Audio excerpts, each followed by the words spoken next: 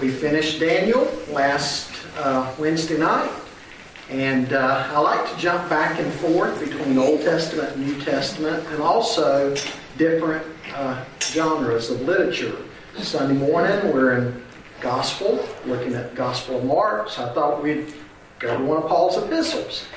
I did something recently at Taylor Glenn. I don't want the Taylor Glenn folks to think this is going to be a mere repeat of that, because this is actually going to end up being more involved in what I did there.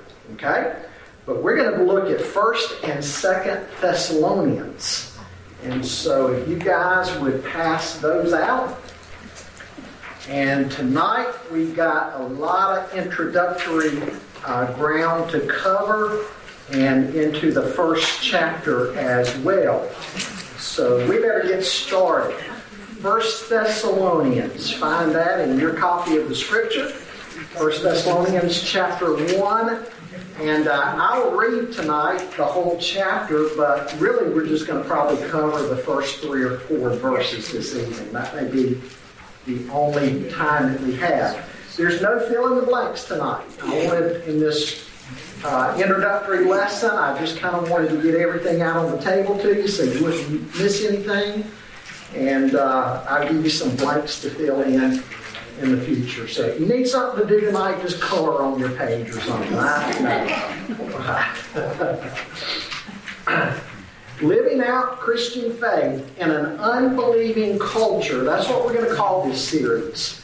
Living out Christian faith in an unbelieving culture. And tonight, looking at the theme of rising above mediocrity and impacting your world.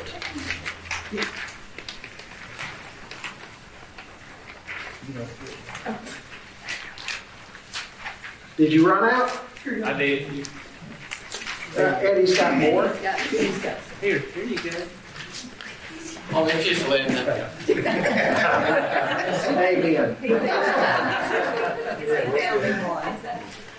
it covered. You got it covered? Everybody have back in front.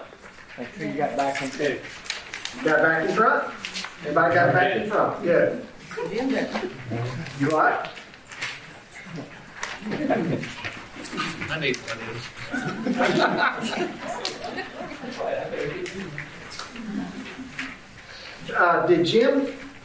is Jim's not back in front? Nope. Run that back to Jim. If you don't want to pass it back to him. Did anybody else just get one side? Anybody else? Because I'm thinking he must have got one of the 2 originals, so somebody else has the other original before I copy them. Okay, they're there, but you got it. Okay, good. Let's begin reading tonight. 1 Thessalonians chapter 1. Paul, Silvanus, and Timothy. To the church of the Thessalonians in God the Father and the Lord Jesus Christ, grace to you and peace. We always thank God for all of you, making mention of you constantly in our prayers. We recall in the presence of our God and Father your work produced by faith, your labor motivated by love, and your endurance inspired by hope in our Lord Jesus Christ. That's the reading of the CSB and also the NIV, and it captures well that it's work produced by faith, labor motivated by love, and hope, endurance inspired by hope. Those 2 translations really capture those phrases well. He goes on in verse 4 to say, "For we know, brothers and sisters, loved by God, that He has chosen you, because our gospel did not come to you in word only, but also in power, in the Holy Spirit, and with full assurance. You know how we lived among you for your benefit, and you yourselves became imitators of us and of the Lord, when in spite of severe persecution you welcomed the message with joy from the Holy Spirit. As a result, you became an example to all the believers in Macedonia and Achaia. For the word of the Lord rang out from you not only in Macedonia and Achaia, but in every place that your faith in God has gone out. Therefore, we don't need to say anything, for they themselves report what kind of reception we had from you, how you turned to God from idols to serve the living and true God, and to wait for his Son from heaven, whom he raised from the dead, Jesus, who rescues us from the coming wrath. Now, folks, no doubt you've heard the old saying before, if you find the perfect church, don't join it. You'll mess it up. And that's true, isn't it? There is no perfect church this side of heaven. But you know, as we read the New Testament, we find that some churches seem to be more commendable than others. And the Lord actually had some very good words to say about some of the churches. I think of 3 or 4. First of all would be the church at Philippi. They participated like no other congregation with Paul in ministry.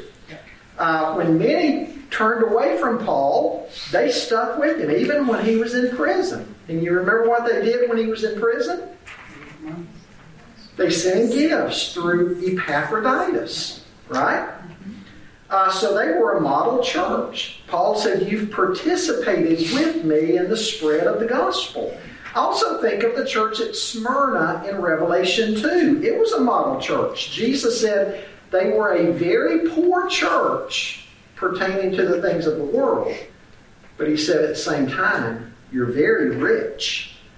And he commended them because they had faced great tribulation from the hands of their enemies, and yet they were faithful. They were a model group of believers. And then in Revelation 3, there was the church at Philadelphia, another model church. Jesus said of them that they had kept his word and they had not denied him, and that as a result, he had set before them an open door for the spread of the gospel. They were a model church. Well, another one we come to would be this one, the church at Thessalonica. And we're going to start seeing why here in chapter 1.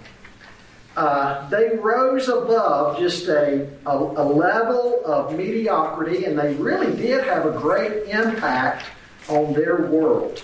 I want you to turn with me back to Acts chapter 17 for a moment. Acts chapter 17.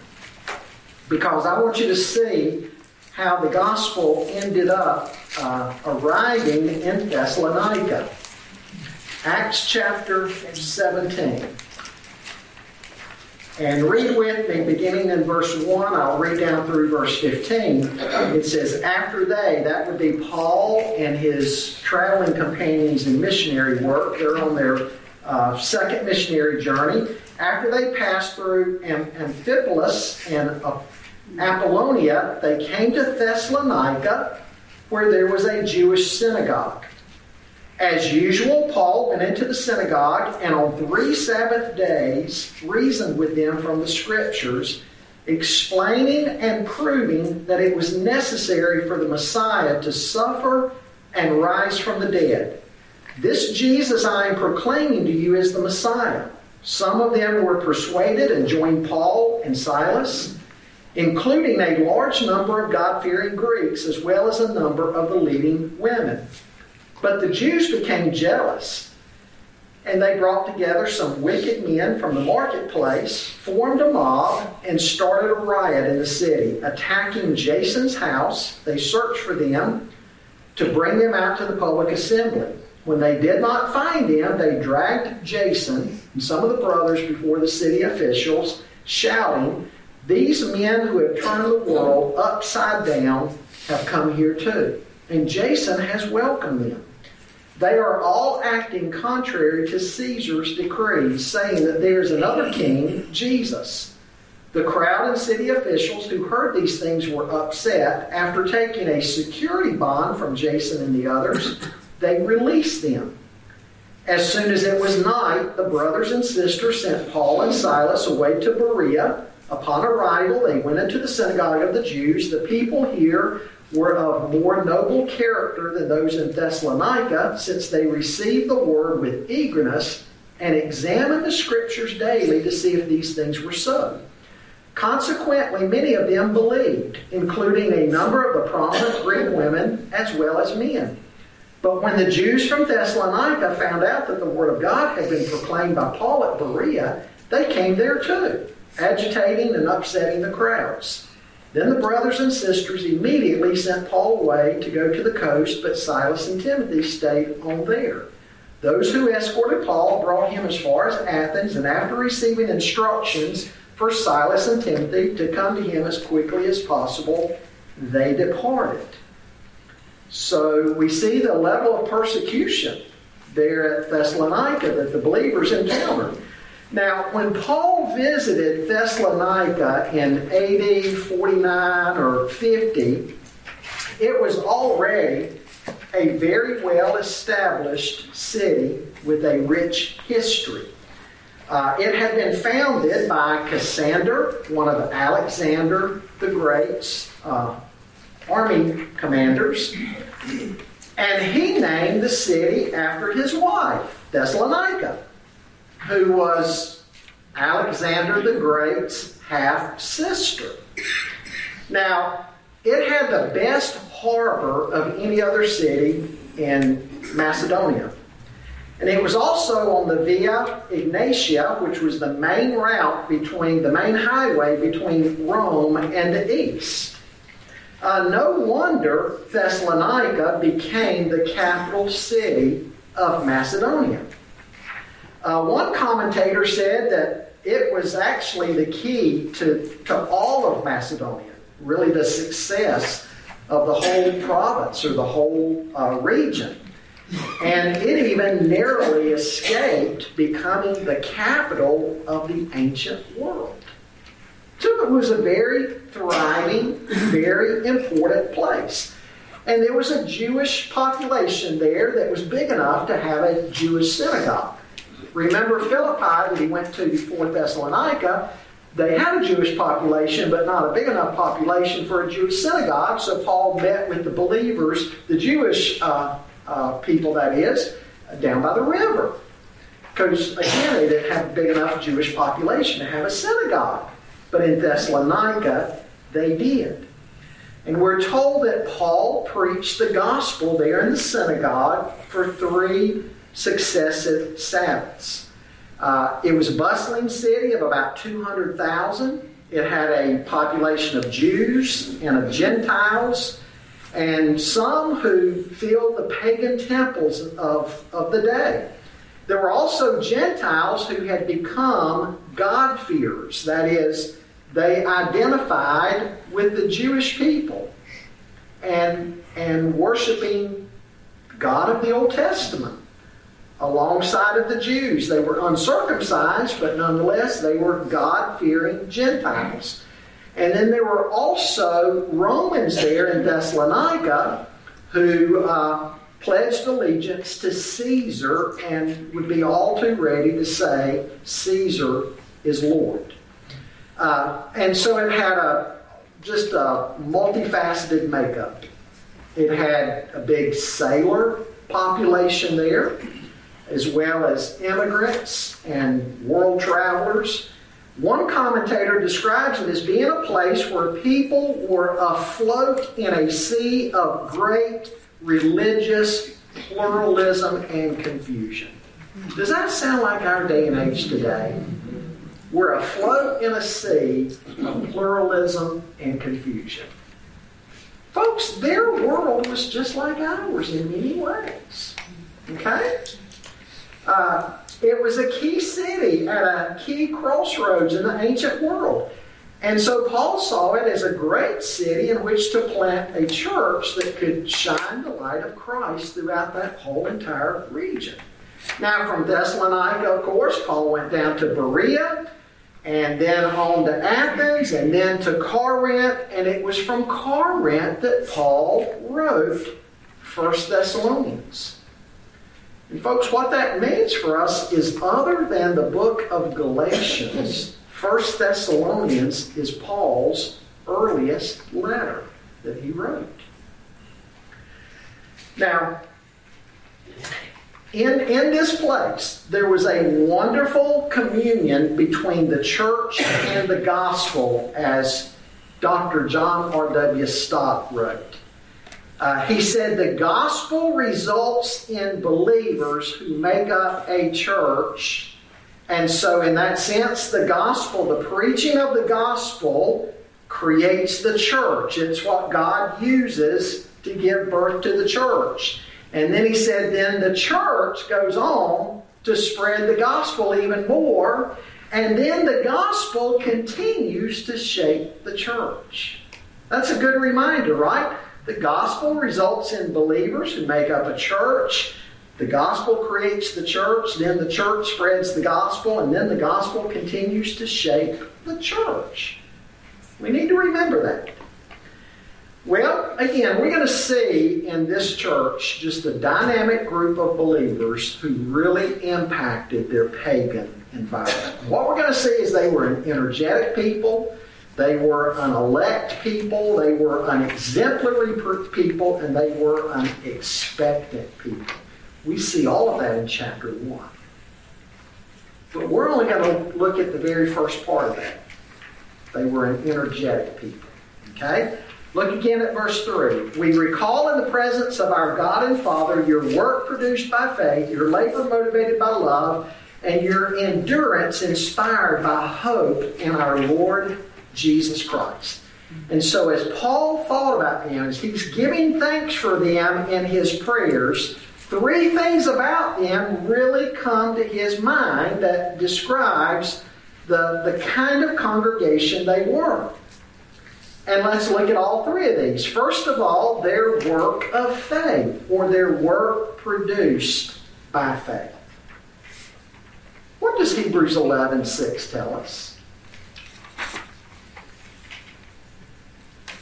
That without faith, it is impossible to please God, right? That verse in Hebrews doesn't say that faith is just, kind of a good thing to have. It's sort of a suggested thing. No. If we're going to please God, it's a necessary thing. It's an essential thing. Without faith, you and I will never please God. And it was their faith that really produced their work. We know that men will work for a number of reasons. Men, sometimes in the past, and in some parts of the world today, will work because they are forced to. I'm speaking of slave labor. We also know men will work out of a sense of obligation. They know they're to be productive members of society. Others will work out of love. They love what they do so much they cannot wait for their feet to hit the ground in the morning and get to work. They absolutely love what they do. Some will work because of needs. They got bills to pay. And some will work for security so they have a nest egg for the future. That's some of the reasons we work. Well, again, notice their motivation here. What was it? It was faith. It was faith.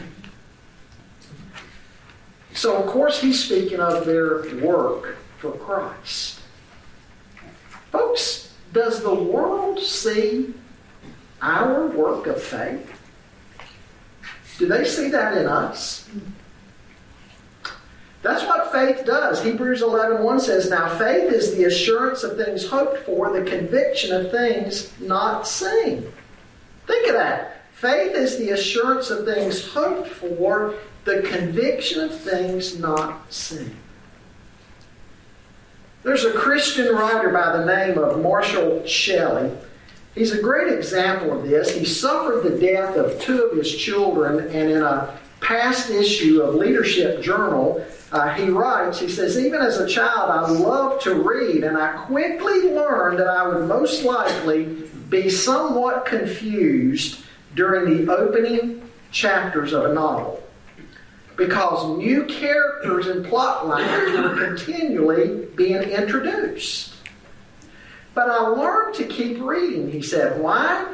Because if you know the author, that he or she is a good author, by the end of the novel will weave all of these plot lines and characters together by the end of the book, and eventually each and every element will be meaningful and necessary. He goes on to say, at times such faith has to be a conscious choice. Even when I can't explain why a chromosomal abnormality develops in my son, which prevents him from living on earth more than 2 minutes, even when I can't fathom why our daughter has to endure 2 years of severe and profound retardation and continual seizures, I choose to trust that before the book closes, the author will make all things clear. What is that? That's faith. That's faith. And of course, we know that our journey of faith begins at salvation. We weren't there when they crucified Jesus and when he came out of the tomb, but we believe the testimony of God's Word. We see God's handiwork in creation. Even though we weren't there, we believe. The Bible says the heavens declare the glory of God. We believe God's Word. God tells us to serve, so we serve.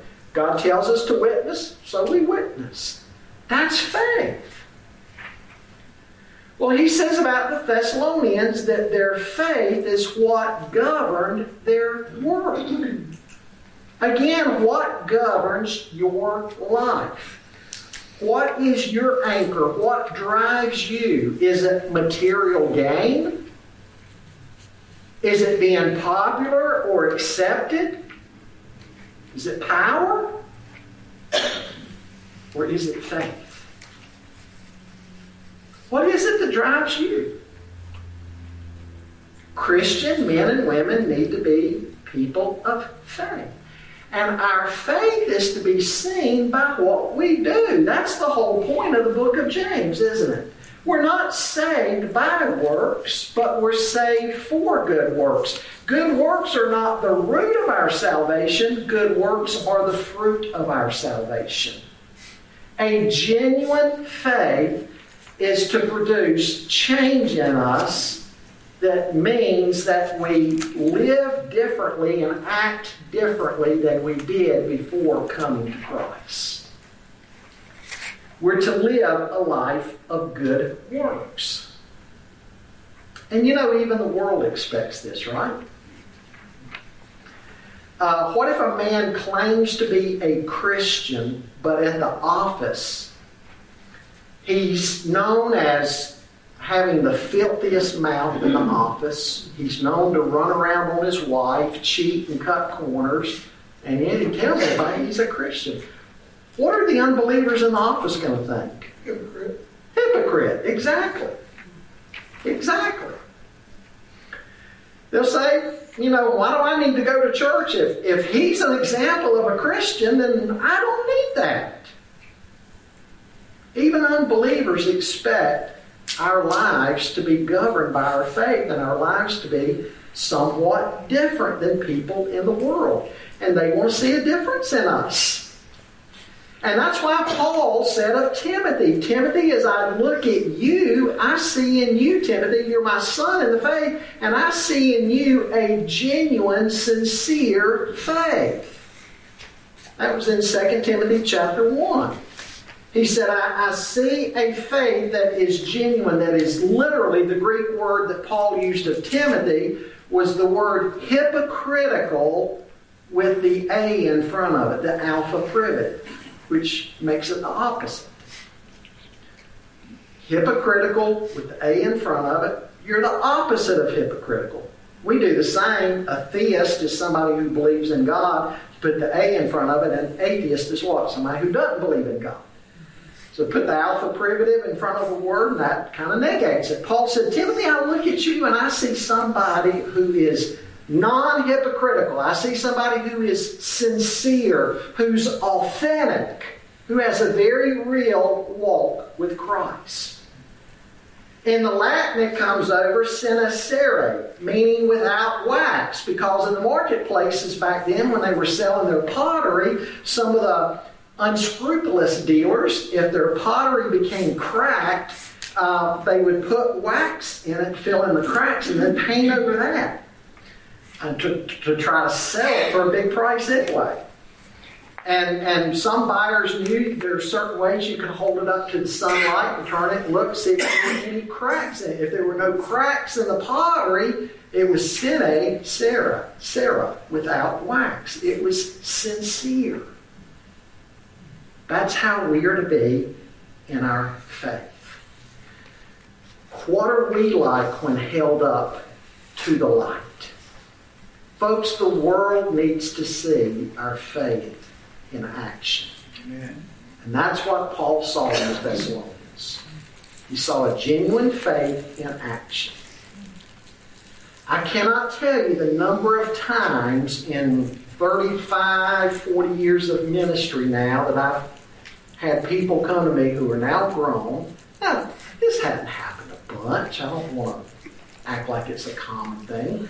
But I've had people say, Pastor, when we were growing up, we were in church every week. But as soon as we got home from church, my dad was the biggest drunk. And he'd beat the kids and beat Mama. And they'd run around on each other and all kinds of stuff like that. And then we'd go to church on the weekend and put on our smiley faces. And everybody thought we were the perfect family. And Pastor, it was a sham. And they'll say, now that I've come to faith in Christ and I really understand what a Christian life is to be about, I see what I had in my home growing up wasn't the real thing. As Paul looked at the Thessalonians, he saw the real thing. The work produced by their faith, a genuine faith that had changed them. He saw something else too. What was the next thing he saw? Labor of love. Labor motivated by love. And it's interesting the word that he uses here for labor. It's the word for intense labor. Intense labor. Now, what's that tell you about the Christian life? Not easy. It's not easy. You're going to have some issues. Giving your best, too. Giving your best. The word strive actually has, I guess, a root word, the word agony. Mm-hmm. So That's right. Strive to be more like Christ. Yeah. And he suffered. That's right. So we can't expect a whole lot different. Some people think the Christian life is supposed to be easy. Or I come to church, hey, I want a great church. I'm not going to do anything. They need people to work in the nursery, let somebody else. Need people in the choir, let somebody else. Need Sunday school teacher, let somebody else. Need deacons, let somebody else. Oh, I want a great church, so. What they mean, they just want to come and sit and soak, right? Warm a pew. We've got to labor for the Lord. We're not to have a consumer's mentality. Now, certainly there's great benefits to being a believer. You know, Paul talks about those in Romans 5 through 8, doesn't he? Chapter 5, we've got peace with God through Christ. Through Christ, we've got access into His presence. We've got a glorious hope. In chapter 8, he begins that chapter by saying there's no condemnation for those who are in Christ. He ends that chapter by saying there's no separation from the love of God for those who are in Christ. And in between those two things, we've got the help of the Holy Spirit when we're weak. And so are there benefits to the Christian life? You better believe it. But there's also responsibilities. And that's why he gets over to Romans chapter 12, and he says, I urge you, therefore, brethren, by the mercies of God, to present your bodies a living and holy sacrifice. We've got responsibilities. Jesus said, he who saves his life will lose it. He who loses his life for my sake and the gospel's will save it. Are you losing your life for Christ's sake and the gospel's sake? Are you laboring in the Lord's vineyard? And notice how they were laboring. What kind of labor was it? A labor motivated by what? By love. If you're willing to serve God, but you hate doing it, and you have to have your arm twisted to do it, something is wrong at the core of your relationship with Christ. You take a young man in love with a girl, maybe somebody he wants to ask her to marry him. If she's got some event coming up tomorrow and she needs her car washed, if it's midnight, he'll wash her car for her. Right? The Bible says Jacob worked for Rachel for 7 years. And he did so because of his love for her. And because of his love for her, that 7 years that he worked for her dad seemed only as a day. It was a labor of love. Amen. I was thinking, what, 14? 14 of them, yeah. 7, then Laban tricked him with Leah, and then another 7 for Rachel's hand in marriage. But he did it. He loved Rachel. Our work, our labor for Christ is to be a labor of love. The Old Testament closes Malachi.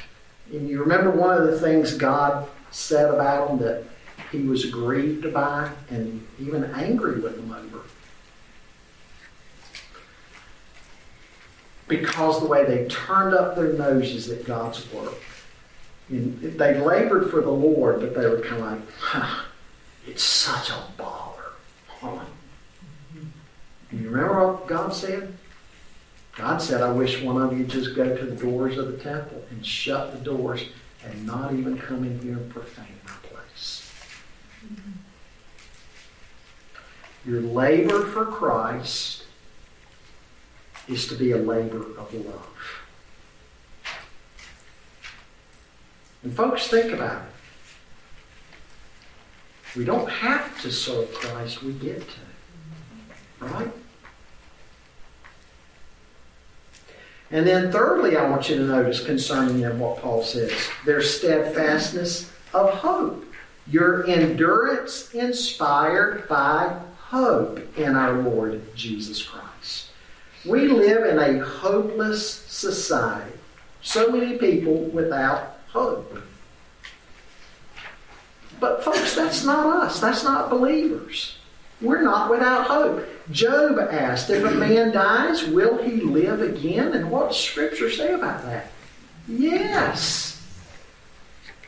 Paul says in 2 Corinthians 5, therefore, being always of good courage, knowing that while we are at home in the body, we are absent from the Lord, for we walk by faith, not by sight. We are of good courage, I say, and prefer rather to be absent from the body and to be at home with the Lord. Jesus in John 14 said, let not your hearts be troubled. You believe in God, believe also in me. In my Father's house are many mansions. If it were not so, I would have told you. I go to prepare a place for you, and if I go and prepare a place for you, I will come again and receive you unto myself, that where I am, there you may be also. Christians are to be a people of hope because of the resurrection of Christ from the dead. He's defeated sin and the grave and death. And He's promised to work in our lives even when we're going through hardships and trials and tribulations. He's using those to bring about maturity in us and a more complete nature to us. He's working to grow us. So we are to be steadfast and enduring in our hope. And the word Paul uses here, Joyce, tell us again, because you said it last week. My favorite Greek word, hupomeno. Hupomene, right? That's what I Yes. Patient endurance. Endurance that comes even though you are having to bear up under a heavy load. It's not the kind of patience that comes because your life is easy and everything's going your way. But it's the kind of endurance that God gives you. When He gives you a strength more than anything you possess on your own, you're able to bear up under the trials and the difficulties. And Paul says that's what he saw in them. Again, I refer you back to Acts chapter 17, the kind of environment Thessalonica was. I mean, there were a lot of enemies to the gospel there at Thessalonica. But they bore up under that difficulty. And they had a steadfast hope in Christ. Some years ago I told you a really neat story that I read one time, true story, about a group of behavioral scientists. They caught some rats down at the docks, put them in a tank of water, and observed to see how long they would last before drowning. The average time was 17 minutes. Then they repeated the experiment, but this time, just as the rats were giving up and going under the water, they reached down and saved them, dried them off, fed them, let them rest, put them back in their cages, waited a couple of days, repeated the experiment. This time the rats didn't last for only 17 minutes. They lasted for 36 hours. They had hope. And one scientist, to quote one of them, he said, they were able to survive because they had been saved. They were Christian rats?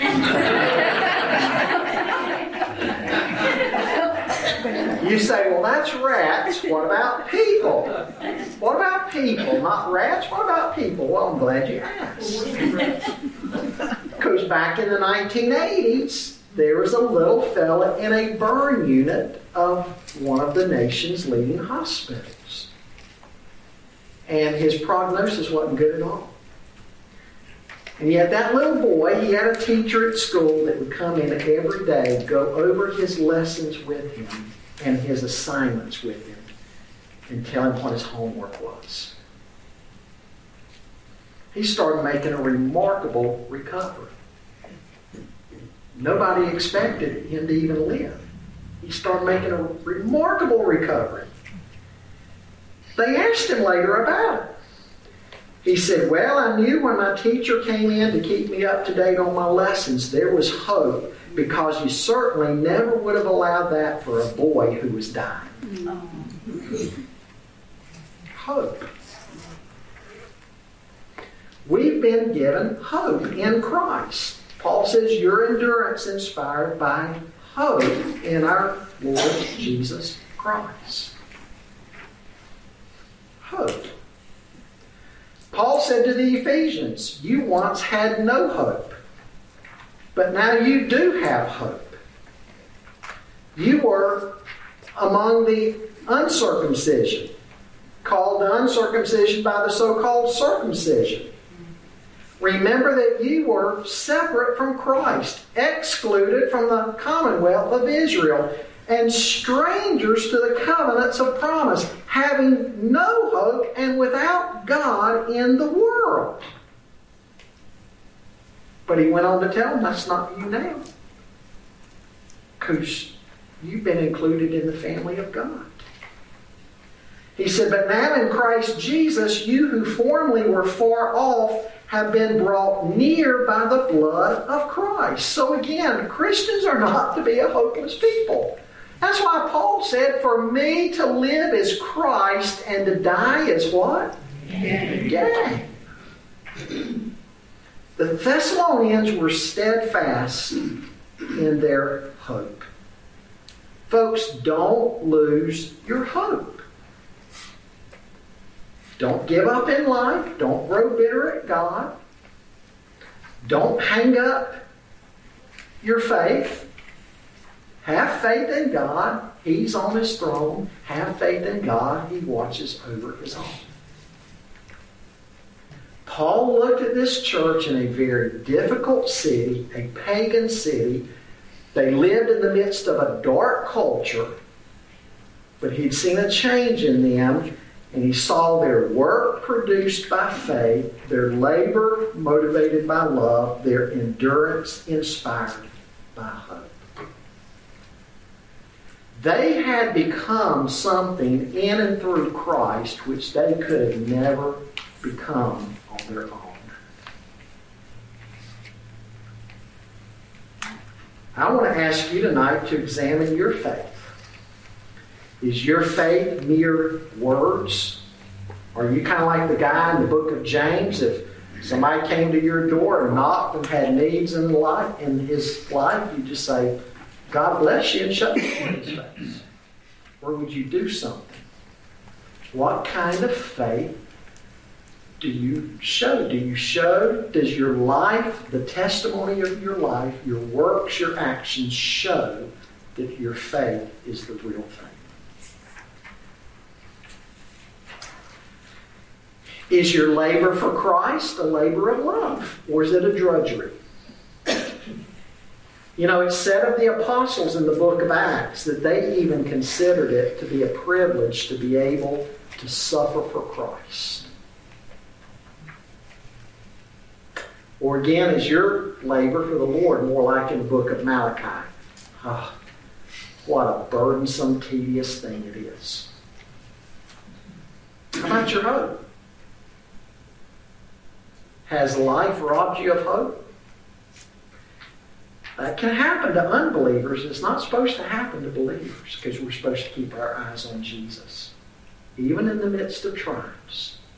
Knowing that at some point He's going to bring good out of it. And so we keep our hope strong in Him. Corrie ten Boom, her favorite picture in her home there in Holland was a yarn weaving, crocheting or knitting, and she had it turned around, so when you went into her kitchen, all you saw was all this mass of strings hanging out the back. Made no sense at all. And somebody asked her about it one time. She took it off the wall and turned it around. It was a beautiful picture. They said, Corrie, why do you have it turned backwards? She said, to remind me that when it turned backward, this mess of strings, that's how my life looks sometimes. But God is the author of my life. And He's weaving something beautiful that I don't even always see. But He sees. That's how we're to be. People of hope. Work produced by faith, labor motivated by love, endurance inspired by hope. And again, that's what Paul saw when he saw the people in the church there at Thessalonica. You see why it's one of the great churches in the New Testament? Any comments or questions? Rick? This makes me think about the comment I heard John MacArthur talking about. It's actually out of study he was doing on 1 Corinthians 13, where you got faith, hope, and charity or love. And he makes an interesting point. He says the day's coming when you're not going to need faith or hope because your faith will be realized and your hope will be actualized. But you're going to always need the love because that's the one thing that goes from now all the way into the kingdom of God and abide with us eternally. And it's just interesting that all three of those are mentioned in this lesson. Mentioned here, faith, hope, and love. Yeah. Yeah, as Paul said in 1 Corinthians 13, the greatest of these is love. Yeah. Good. Faith, hope, and love. I couldn't help thinking of this verse in Matthew where it says, "Come to me, all you who are weary and heavy laden, I will give you rest. Take my yoke upon you and learn from me, for I am gentle and humble in heart, and you found rest for your souls. For my yoke is easy and my load is light." And I think those words, gave him the energy or the inspiration to go over the top and do more than they normally be able to do, because they have the promise of the Lord. Absolutely. And the fact that we're not alone. Yeah. Because he says, take my yoke upon you, the way they would yoke a younger, inexperienced animal to an older, stronger, more mature one to learn from. Yeah. So Jesus is saying, let me put my yoke on you and learn of me. Yeah. So his presence with us, it gives us strength and hope. Yeah.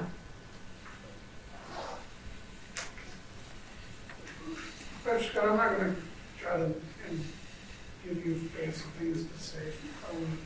But my question is this. When Paul wrote that about the church, he wrote it about a group of people, not necessarily individuals. Right. So I think what I came from it is, I see a lot of failure in my life with people perceiving my faith. I see a lot of failure in my life where I'm not giving the love that I need to. Right. But through my family and through the family of the church, I hope that my little bit of attribute to it is magnified to others. When they see our family, they don't see me, they see God through the family. Yeah, and when everybody's efforts and gifts are multiplied together. Right. So I guess I set judgment on myself because I don't have those three attributes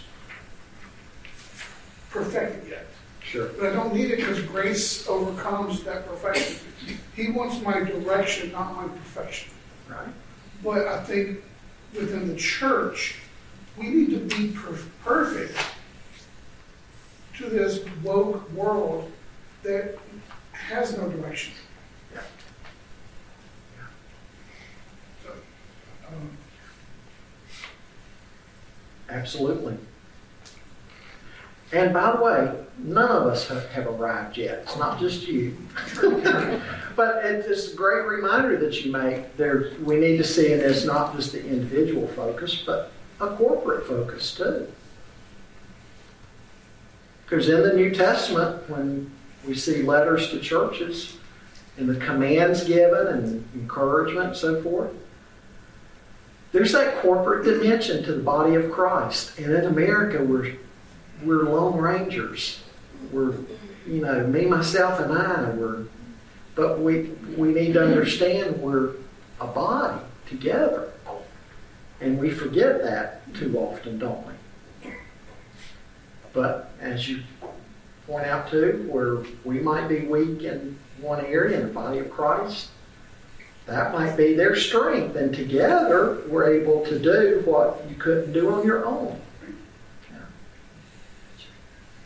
I read a story one time, President Kennedy's mother, Rose Kennedy. There was so much tragedy in that family, and someone asked her, how could she go on living and bear up under all the tragedy that happened with her children and her husband? And she said, because Jesus Christ told me he would be with me, and I would not have to carry a burden too heavy to move back. Amen. I thought that was good. 1 Corinthians 10:13. He won't put on us more than we can bear.